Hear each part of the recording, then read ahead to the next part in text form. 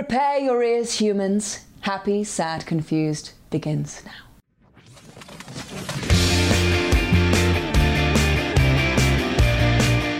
Today on Happy, Sad, Confused, Alicia Vikander on playing Gloria Steinem in her new film, The Glorias, and her comfort movie, The Princess Bride. Hey guys, I'm Josh Horowitz. Welcome to another edition of Happy, Sad, Confused with a returning guest, just her second appearance on the show. It's been a while, but so pleased to say that I caught up with Alicia Vikander, Oscar winner Alicia Vikander. She didn't have one of those the first time I spoke to her way back when. Those were the days of Ex Machina and a film called Testament of Youth. And then, of course, that all led to her Oscar-winning role in The Danish Girl. And since then, she's really had a varied and fascinating career, from dramas to action movies like Tomb Raider, and now in this historical biopic, which, you know, to say it's a biopic is disingenuous because this is Julie Taymor. This is directed by Julie Taymor, the film that she's here to talk about today. This is The Glorias. It is, of course, referring to Gloria Steinem, the icon, the feminist, the woman that has been so influential to the feminist movement in the last 50 years. And she, you know, she's, it's tough to play an icon. It's tough to bring humanity to an icon, but I think Alicia did it, and I think Julianne Moore did it. This is a film in which Gloria Steinem is played by two accomplished actors, two Oscar-winning actors. They share the role at different points in Gloria Steinem's life. And as I said, it's directed by Julie Taymor, so you know it's an interesting take on it. This from the, you know, visionary director of Across the Universe and the theatrical events like The Lion King. She definitely brings it, her unique visual flair to this important story. It's on Amazon Prime right now. You can check it out for free if you subscribe. So I highly recommend you do that. And I highly recommend you enjoy this conversation today I had with Alicia, who I always find endlessly charming and fascinating to chat with.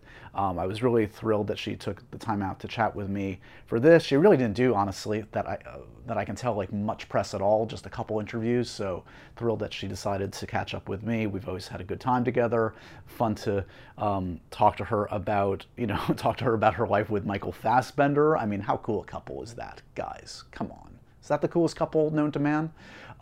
She tells me that they were going off to see Tenet that night for the first time, going to see a movie in theaters. I'm jealous. I still haven't done that myself. But then again, I'm in New York, and it's not safe.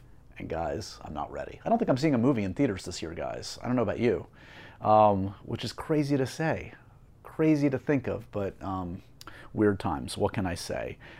Beyond my chat with Alicia Vikander, other things to mention: Stir Crazy, new episode on Comedy Central's YouTube and Facebook pages, as well as on my social media pages, is with the wonderfully talented and charming Jessica Alba. She's promoting her TV show LA's Finest. I've always had fun interactions with Jessica over the years. She's always down for silliness.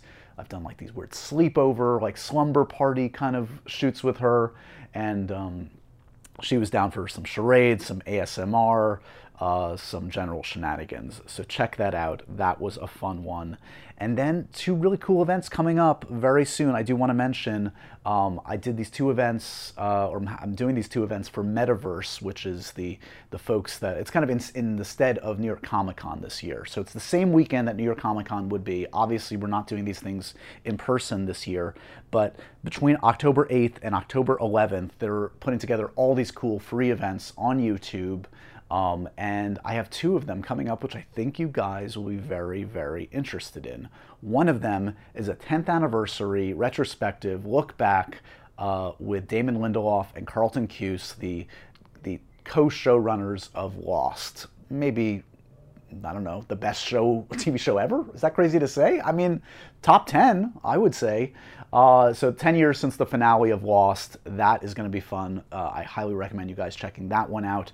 And then for you Sam Heughan fans out there, and I know they're out there listening to this, a very special event, a Sam Heughan Graham McTavish trivia death match. I'm putting them to the test, testing their knowledge about each other and Scotland. It's going to be a whole lot of fun.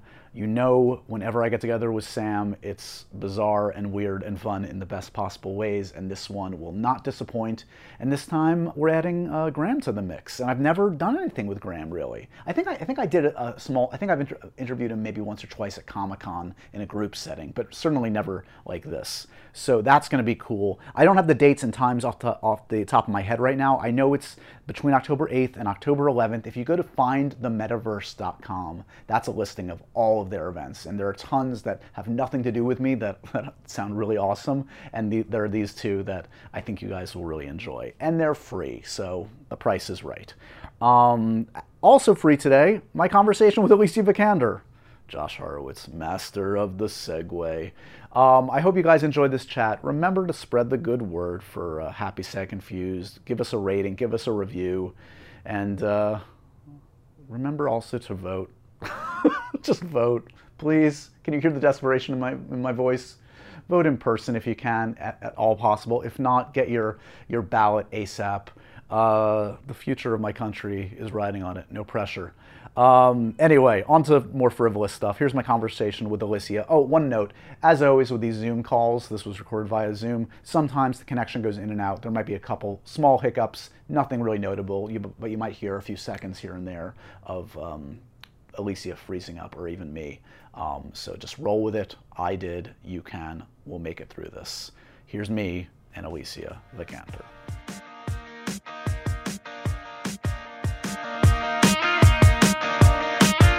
Alicia, this is a bizarre time for a podcast, but we're going to do it anyway. Not quite my office, but it's good to reconnect nonetheless.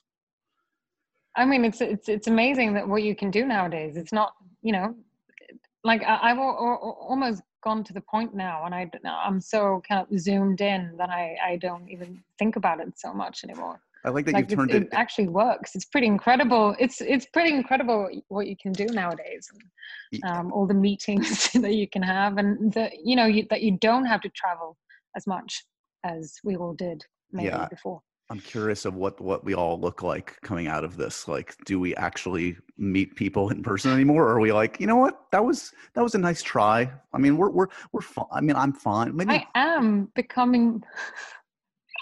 I am becoming more of a hermit. Yeah, for those of us that have that instinct, this is enabling those hermiting instincts, and maybe it's not a good thing, but yeah, I didn't know I had them, and they've, I think, in the beginning, like, most people, it was knowing that we were going to be, the idea of quarantining and being indoors and not going out was so foreign and scared all of us. But then, it was really tough, but, getting the chance to kind of also, especially the traveling, I've realized how much that, took its toll on me, I think, and being able to just be in one place, and that has been quite a nice revelation. I mean, that being said, my sense from you over the years is, I mean, you just have to look at your resume in recent years to know that you've been working quite a bit. This is, I would guess, the longest stretch of you not working in maybe your entire adult life. So it sounds like you're in some ways cool with that. In some ways, do you feel the itch? Do you feel like, wait, what is my purpose on earth? I mean, sure, it's to have a nice family and enjoy friends, but part of my life is to work. It's it's kind of what it's drilled down to, those essential things. I think having time to to connect with my family and loved ones and be home, and maybe realize your own what you value in life, I guess. I think the kind of fast-paced life and people being you're ambitious and you want to work hard, but also it's like, I've been meditating a lot. It's the kind of simple things of even like your ego of it kind of drills down to all the things that you should do and exceed and do well, and suddenly I'm like, I'm so happy with quite simple things, or being learning how to cook a new meal that I didn't know how to do before. And I was literally just going but to then say that also the satisfaction of making a yeah. nice meal, right? Isn't that like suddenly it becomes like a real thing? Yeah, I've been cooking a lot. I mean, for the first 10 weeks, because we ended up being in France when the lockdown got introduced. So then you couldn't, leave the house really, and there was no takeaway possibilities in that village. So I was cooking quite a bit. But then also, actually having the time to kind of fall in love with the things that you love all over again. I've been watching so much, a lot of classics. I've been rewatched at our house, and also working on developing projects. Writers are very busy at the moment. It's Yes. been pretty great to kind of be able to connect people and bring people together, and actually have time for all those ideas that you kind of threw out in the world, at dinner parties before. And now you're like, should we actually do it? And Right. so it's been a time when that is the kind of work I've been able to focus on, and yeah. You're speaking my language when you talk about going back to movies that you love or TV that you love. We're going to get to your comfort movie, as it were, in a second. But before we get to that that seminal classic, just give me a rundown. What have you been watching? Have you been like going back to? It sounds like you've been revisiting things Yeah, as a opposed to lot some of new like things. Double Indemnity, like All About Eve, like a lot of old classics. Apocalypse Now the other day. I mean, it's yeah, a whole range of. I mean, it feels like I've gone through the entire list on iTunes and Netflix. By now, but yeah, it's been nice to kind of have the chance to. I'm like, I was able to like go down to TV in the evenings. I'm like, like we're a Netflix couple now. I can just say, Totally. We all, I was like, it's the best. He was like, is that a bad thing? I was like, it's a good thing. no, this is happiness. What Yeah, so pure happiness. is there any, my wife and I generally we share a lot of interests. That's why we're married. That's why we get along. There Yeah. are some films and TV shows we differ on, but for the most part we're watching the same stuff. So have you exposed Michael to any things that he was resistant to or vice versa? Uh, Is he making you watch bad 80s TV? I introduced him to Wall-E. I do love Aw. like animated films. Such a beautiful film. I'm like, If you and don't not Years cry Have watching Passed. Wall-E, Yeah. yeah, Oh my God. I think we both did. Yeah. yeah. Um, so that was a nice one. Is Yeah. he making you watch bad 80s TV? Are you watching like Knight Rider and like all these bad Ooh, yes. Everything with a good soundtrack.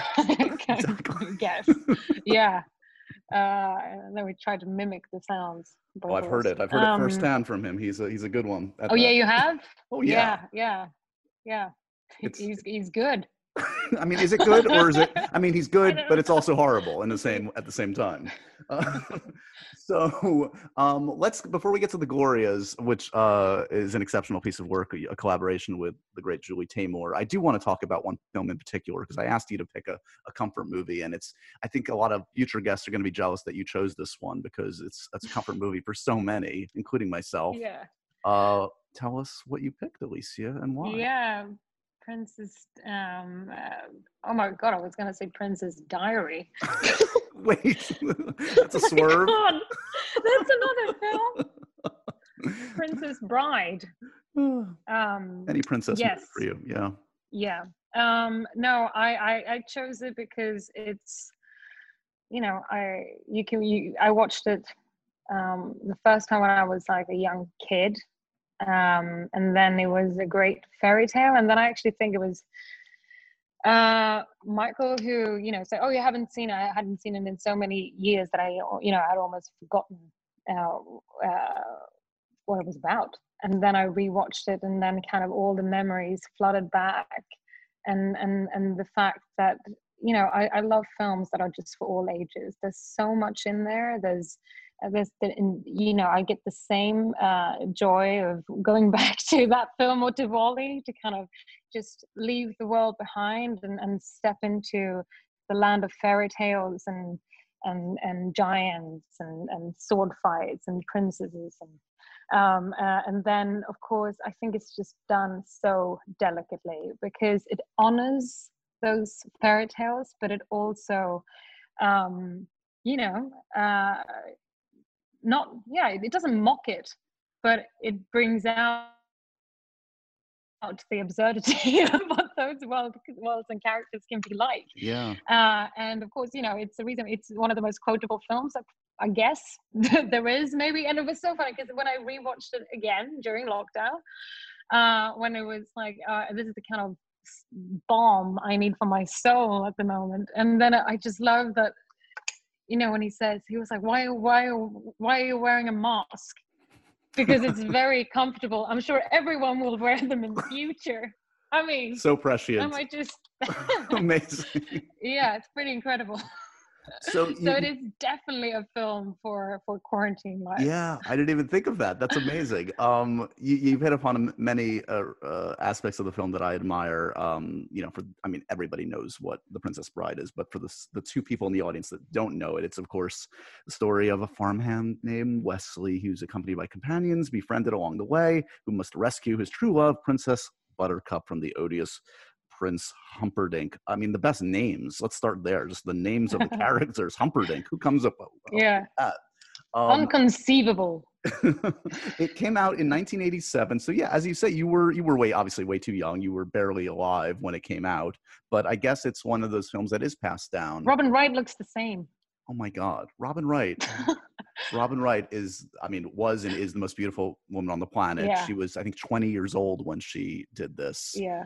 It's kind of remarkable to think about that. I looked up the ages. Like Carrie Elwes, I think, was 24. Robin Wright was 20. And sure, they're very youthful in it, but they're very sophisticated parts. They're very tough parts, and it's kind of amazing to see how they were. I think especially because they kind of have the right tone. It's like they give so much honesty and truth to their characters and weight. And it doesn't matter that it might be the silliest things that they, say or verbalize, but it's always so kind of sincere. Yeah. And as the fairy tale should be, and the big questions that are brought up, it's all about love and compassion and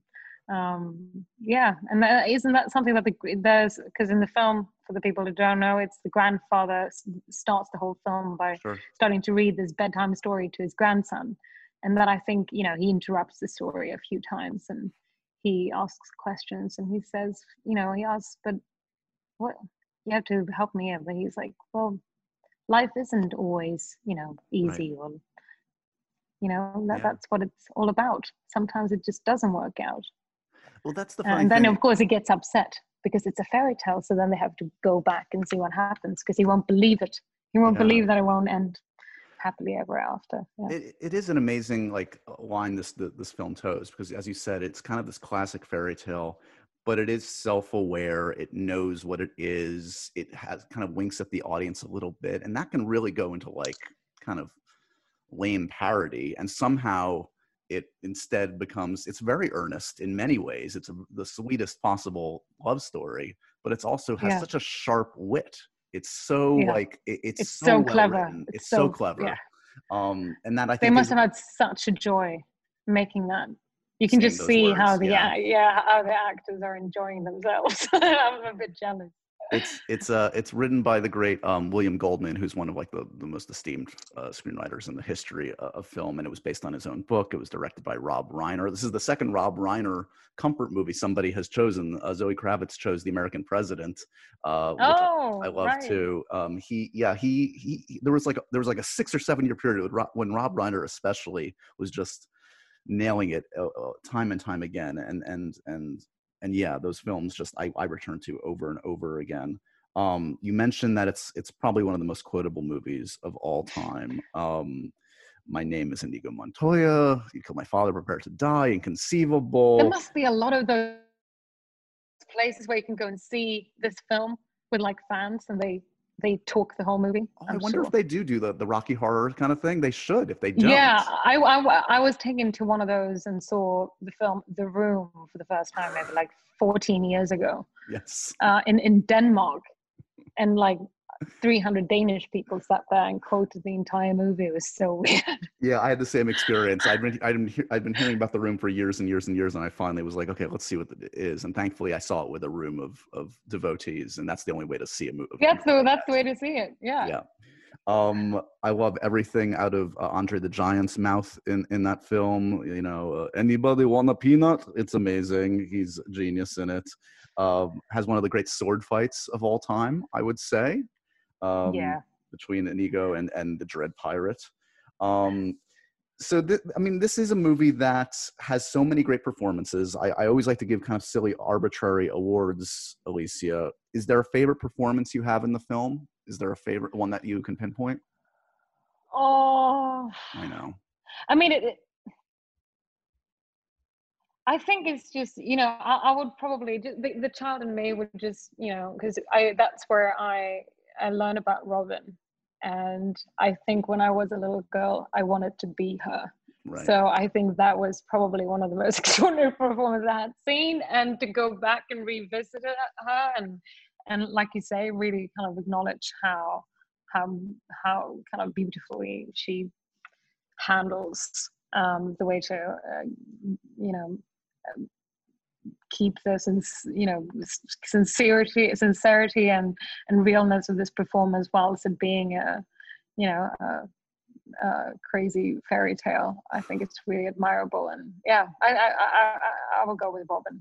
She she continues to kill it in every performance. Have you met or worked with Robin? It's interesting. She actually it's very close to a writer that I made a film with, that I became very close with. And it was one of those things when I actually met the writer, I was like, oh my God, I know you work with Robin. I'm such a huge fan. And she promised me we were going to meet, and we talked about it and tried to make it happen. It still, just haven't happened yet, but I'm sure it will. Yeah. Favorite is there a favorite scene in the film? There I could pick a half dozen, if not more. Yeah, that's the thing. The beauty with this film is that you can just have it in the back of whatever you do, you can just have it on, and it's like these are then you return, and then Yep. I do think I really enjoy him climbing up the mountain before the sword fight. I think that's one of my absolute favorites. If somebody made the horrible idea to remake this movie, which should never happen, because this is one of those that's just why touch perfection. What role would you want to crack at? Is it the obvious? Do you want to play Buttercup, or is there a different one? No, I think if the world would allow me to play Spanish and allow me to have a Spanish accent, I do have one of my closest friends is Spanish. I will just have him teach me and say that Nice. kind of give me the okay button to do it. But yeah, and I get to sword fight. I was gonna say, how's your sword fighting? I've always wanted to make a revenge movie, like action movie, so this might just be mine. Well, arguably, you've done one kind of ginormous one already, so you could do another one. It's a long career. Talk to me a little bit about. I'm curious, going back, who in your life, was it family or friends, like influenced your taste in film most? Do you think growing up? Did you find your own way? My mom. Yeah. I would say, yeah. I mean, she's an actress, and she, we.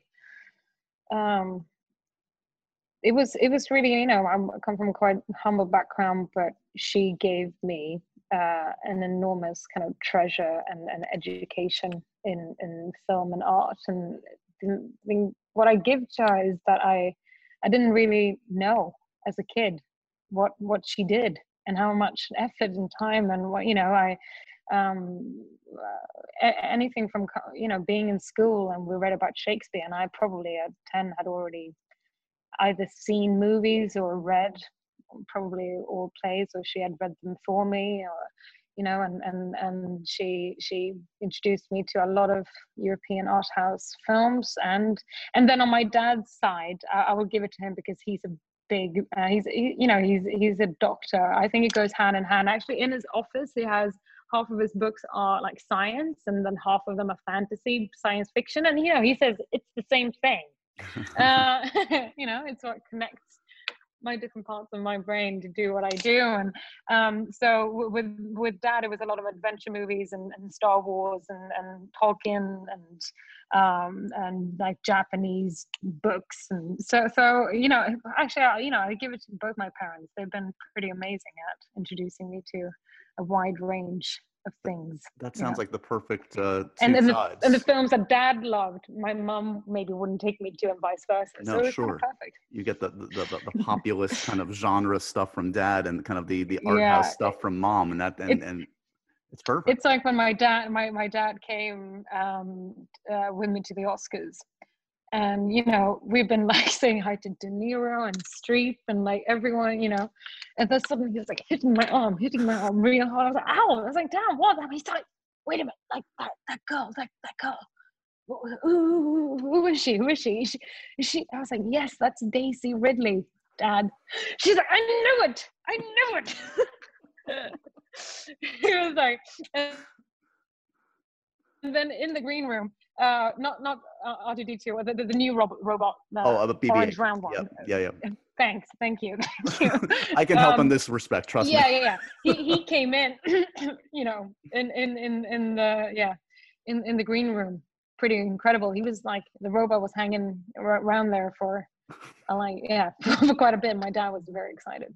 You could connect him to Donal and Oscar from Ex Machina. Make his year, make his life. That was actually the first film that my dad came and visited on set. So I think he had read that script and he had been quite thrilled about me doing this film. So he was like, I think that's the one. And it was pretty sweet because we shot some parts of it, the beautiful kind of exterior shots in Norway.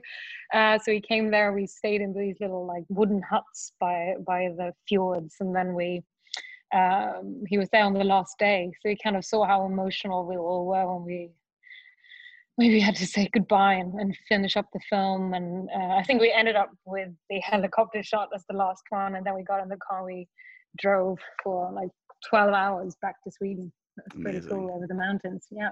So speaking of Ex Machina, it was around that time that I guess I probably first met you. I think I did. It was the first time I met you, was you and Donal. And so that's about 6 years ago or so. And that was, as I recall, and you came in for the podcast, and you had like 5 movies out that year. It was like it was one of those things where it was all just kind of coming together for whatever reason. It just happens. It happens for certain actors at certain times. And that's when it happened for you. I'm just curious, like looking back with we have a few years perspective now, what did that time feel like? And was it intimidating to kind of suddenly go from somebody that was, trying to make it in the business to suddenly somebody that was getting opportunities and suddenly had to make choices? Yeah, I think it's hard, and this might be a good thing too. Like I know now, looking back, that I did not reflect over it at the time and did not know that it was happening. It was almost like not, that doesn't mean that you're not, aware, because you constantly like in your brain saying like, how can this all be happening? Because it was so far away from anything I thought I would ever do in my life. But it was also so intense, and like, I just don't think I ever had the time to think. And then it was pretty tough, because then the feelings, without having reflected over anything, kind of came over me sometimes. And it was, I felt quite, mixed with all the feelings of thinking that this should be the happiest time of my life. It was pretty intense and pretty like low, it was pretty overwhelming. It is. I would imagine it's a bit of a mind fuck, because people like me on red carpets and everything, like every other question is like, this must be the greatest time in your life. You must be loving this. And of course you are, but it's like, you're living a real life and it's a lot. Yeah. I think that's, and it's interesting. I've had that conversation, after with a few other actors, and it is a reality, that thing it's that when you started to feel like, wait a minute, something is not making me happy or making me feel uneasy or something, then it's because of that, because your brain knows that it's unbelievable what you're making and you are so happy, but it's also other people's idea of this. You are you, but it's very fast. You create a persona out of yourself that other people see, and you even see it from an outside perspective, and then it kind of sometimes don't go along with your own idea of your own self, and then you need to come to terms with that, and you don't have time to do that because it's just happening.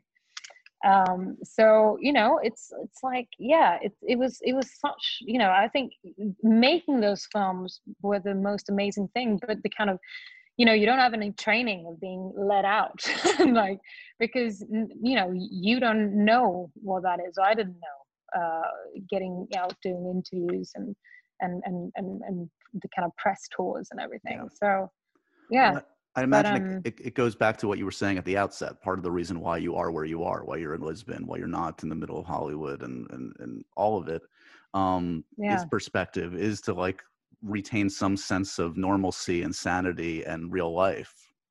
Yeah. And I think, with the time and kind of, maturing into it as well. And then now I think I'm enjoying it much more. Like it's interesting, like so it's, I'm not saying that it's bad. I think it's just the unprepared version of it. Yes. And there's no rule book, there's no guidebook for it. Yeah. Exactly. And after a while you're like, oh, now I know what this is, and then you kind of see it for what it is, and then you start to enjoy it, and then it's kind of narrows down to, like, as we all know, living in a world where everything's so fast, and even not only celebrities have the experience of having comments thrown at them, or people have ideas of who they are. I mean, it's kind of an everyday life thing now. Every kid growing up will have to learn how to do it. Yeah. So after a while, I think it's good, and now I know the perfect balance, and I love being able to live here and have quite a separate private life, and then really kind of go for it, and I will look forward to hopefully with the films coming out next year, of course. With Gloria, it's a lot of Zooms, but it would be amazing to be able to do and go and actually release the film and talk about it and meet people and do all of that. So for this one, you mentioned Gloria's, as I mentioned early on. For those that don't know, this does tell the story of the icon that is Gloria Steinem in a unique way, as only Julie Taymor would tackle. Julie Taymor doesn't do things by the book, and that's why I love her. You share this role in a way with the great Julie Moore, kind of in a way with the great Gloria Steinem herself. Talk to me about, is Taymor kind of like the deciding factor in something like this? Like, biopics are interesting, but a twist on a biopic. Julie and Gloria, I would say, to be able to. I mean, for me, I was aware of who Gloria was and had seen, interviews on TV and read certain articles that I've come across with her and in the news, but I don't think I had been as well introduced maybe to her as some of my American friends. So for me, it was like a real joy, and of course a lot of women, like my girlfriends even in Europe, or their mothers and my own mother have relationships and with the idea of Gloria and tears, and so it was a joy to kind of pick up the memoirs and of course get to meet her. Also very daunting. And then and sharing a part with, I mean, of all people that I thought I would share one role with, it's probably not Julianne Moore, but it's pretty incredible that we, when I saw us in the end, I was like, we do look quite different, but it was almost like Gloria was in the middle of us, and we were able to meet somewhere in the middle. And then with Julie, and when I spoke to Julie the first time about her making this film, what I loved was that I had read, you know, first draft, and it's of course, you know, I don't want to know if it's a giveaway or not, but you know, it is several Glorias Yes. in this film, and the beauty of it, I think, is that there's a simple idea that I think we all carry with us through a lot of ages, thinking, what would I say if I met the younger version of myself, or what would I ask if I met the 30-year-older version of myself? Who will I be? Can I be the same person? Can you change?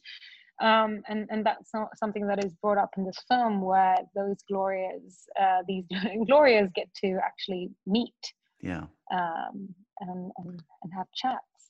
It's a, you know, her story is a profound story. I mean, she, you know, you can't be a citizen of the planet Earth, especially in America. I mean, she was my college commencement speaker.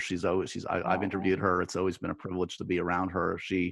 And especially now, obviously, look, I mean, we're taping this as like Ruth Bader Ginsburg passes away a few days ago, and like in the States, I mean, it feels like all the stuff that Gloria Steinem has fought for is like on the line more than ever. It adds a real kind of profundity to her story, because it's a living, breathing document. The stuff she's fighting for is the stuff we're still fighting for. Yeah. I don't have a question, except it's a lot. It's a lot. We're all dealing with a lot.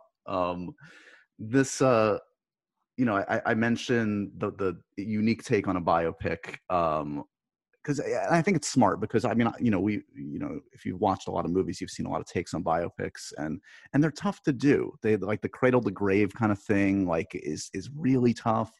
And like Madonna, I don't know if you heard this, is Madonna's going to direct her own biopic, and I'm kind of like, Oh, okay. I didn't know. Yeah, no, I think I read that somewhere. Yeah.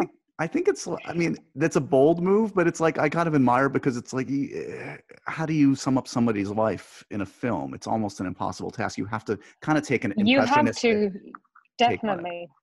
And you know, to know it's you know, even with a memoir, you have maybe 400-500 pages, and here you have 2 hours. Right. And I thought that the tool that she had come up with to tell the story was really interesting.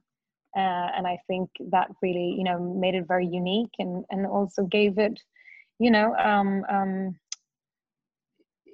kind of justifies the story. Yeah. In a way, I think. The memoir is My Life on the Road. This is a very famous memoir of Gloria's, and indeed we find you on the road at the start of this. You know, a lot of people have had transformative journeys where they connect with other parts of the world and culture, and it can have a transformative effect on them. Has that happened in your life? Did you do the backpacking in Europe thing? Did you do anything like that? You know?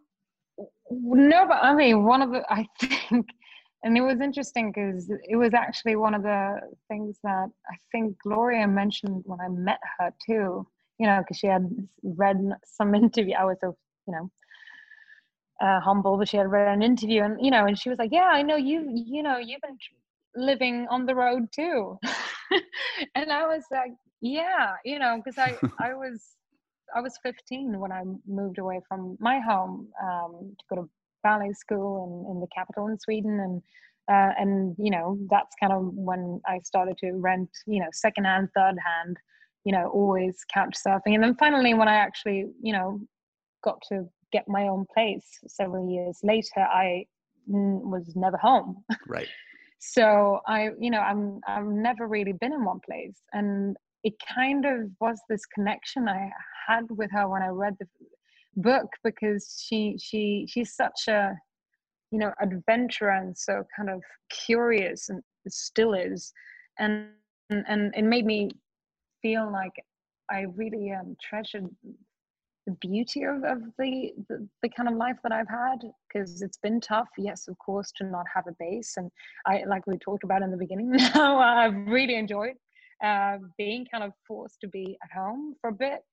But you know, the experience of traveling as I have, and to see cultures and to meet people, and like I've realized that it's pretty spectacular, and part of me has sometimes thought, oh, it's not, you know, the way to do it, or that's not a good thing to do. But she was like, no, it's great.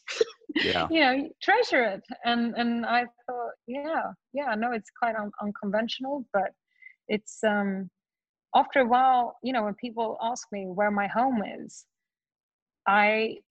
it's pretty amazing, because I don't have one, I think.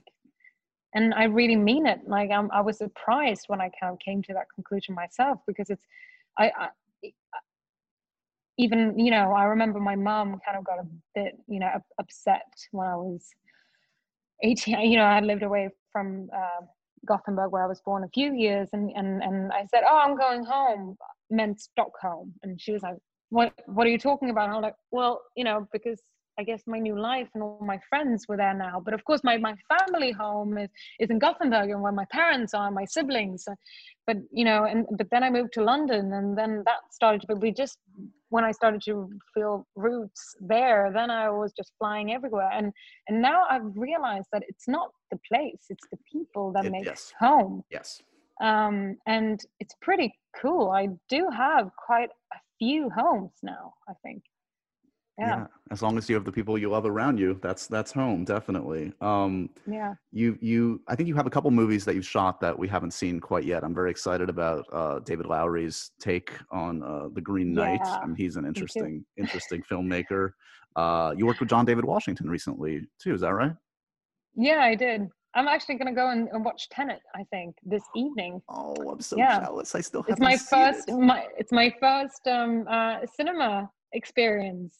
Amazing. In months. Yeah. Oh, that's going to be exciting. Yeah, I'm jealous. New York hasn't quite gotten there yet, but he's a talent. Yeah, I've chatted with him a bit. And popcorn.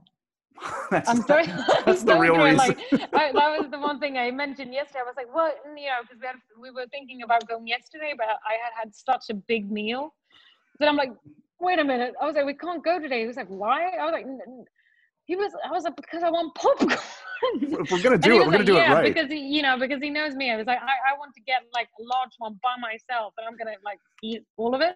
He was like, okay, so let's do it tomorrow, so you can plan. So you can have an early lunch, so there's enough room. Oh my God, are you not a sharer? Are you one of those? No, I don't think he is either. That's okay. Neither am I. It's a pet peeve of my wife. I'm not I've had to adapt. What's the future hold? Yeah, go ahead. Future. And then I was in. And the last one was Blue Bayou. Right. Little, so 3 of them. So and then what's the future hold for Tomb Raider? Ben Wheatley still attached? Is he still going to do it? Yes. Well, we we had hope to go sometime this year, but that didn't happen. But we were on a Zoom. What was it, a week ago? So we're like still working our way. In one way, it's kind of giving us the opportunity. Because films are being pushed now. It's now it might come out in 4 or 5 years after the first one, but it also gives us the opportunity of that thing of enough time has passed, so you can kind of enjoy what has she been up to during that time, and kind of work on the script and really put more time and more ideas in and work on things. So in one way, I'm probably even more excited now than I was a few months ago. So Ben's still on, and I really hope that we get going sometime next year. I think on behalf of a lot of film fans, we're very curious what a Ben Wheatley Tomb Raider movie even looks like. Me too. Right? Yeah. Going out of the first film, I mean, I'm sure there are takeaways, good and bad, in the middle that you want to apply to this one. What is there like a main kind of thing you keep coming back to in your discussions about the sequel? Well, I think with the first one, it was that kind of coming of age story of us getting introduced to Lara. And like I said, now we're going to meet her several years after, and she will be able to have a whole new set of skills and learn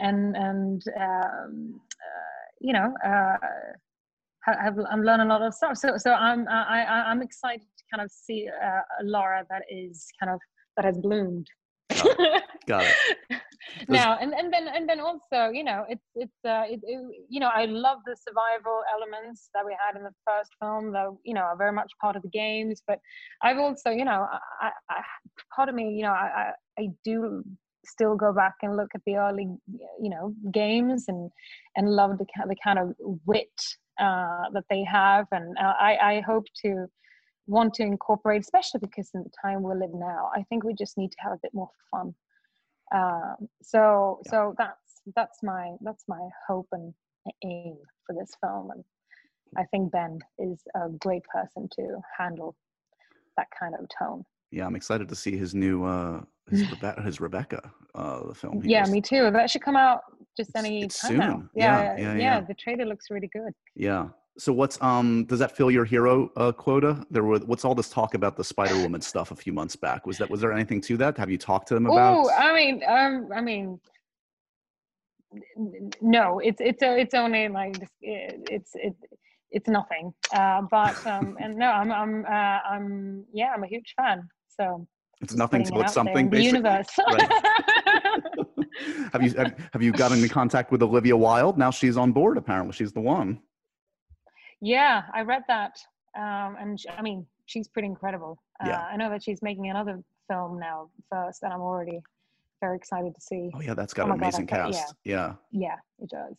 Very cool, very cool. Well, I always appreciate your time, Elisa. It's been fun to get to know you over the years. I hate that it had to happen in this way, of course, but I'm also sad that it just means that we're gonna have to do it, all over again at some point. Exactly. And I will say, between you and Michael, you probably deliver the best husband and wife happy, sad, confused faces in my repertoire. I don't know if you've ever seen Michael, but they're pretty epic. I'm gonna go in and look at it now. You guys might want to get into a competition because you're both clearly talented at pulling faces. Yeah, we do a lot of those. Thanks again for the time, and again, I hope to see you soon. Yeah, thank you so much. Take care. And so ends another edition of Happy, Sad, Confused. Remember to review, rate, and subscribe to this show on iTunes or wherever you get your podcasts. I'm a big podcast person. I'm Daisy Ridley, and I definitely wasn't pressured to do this by Josh.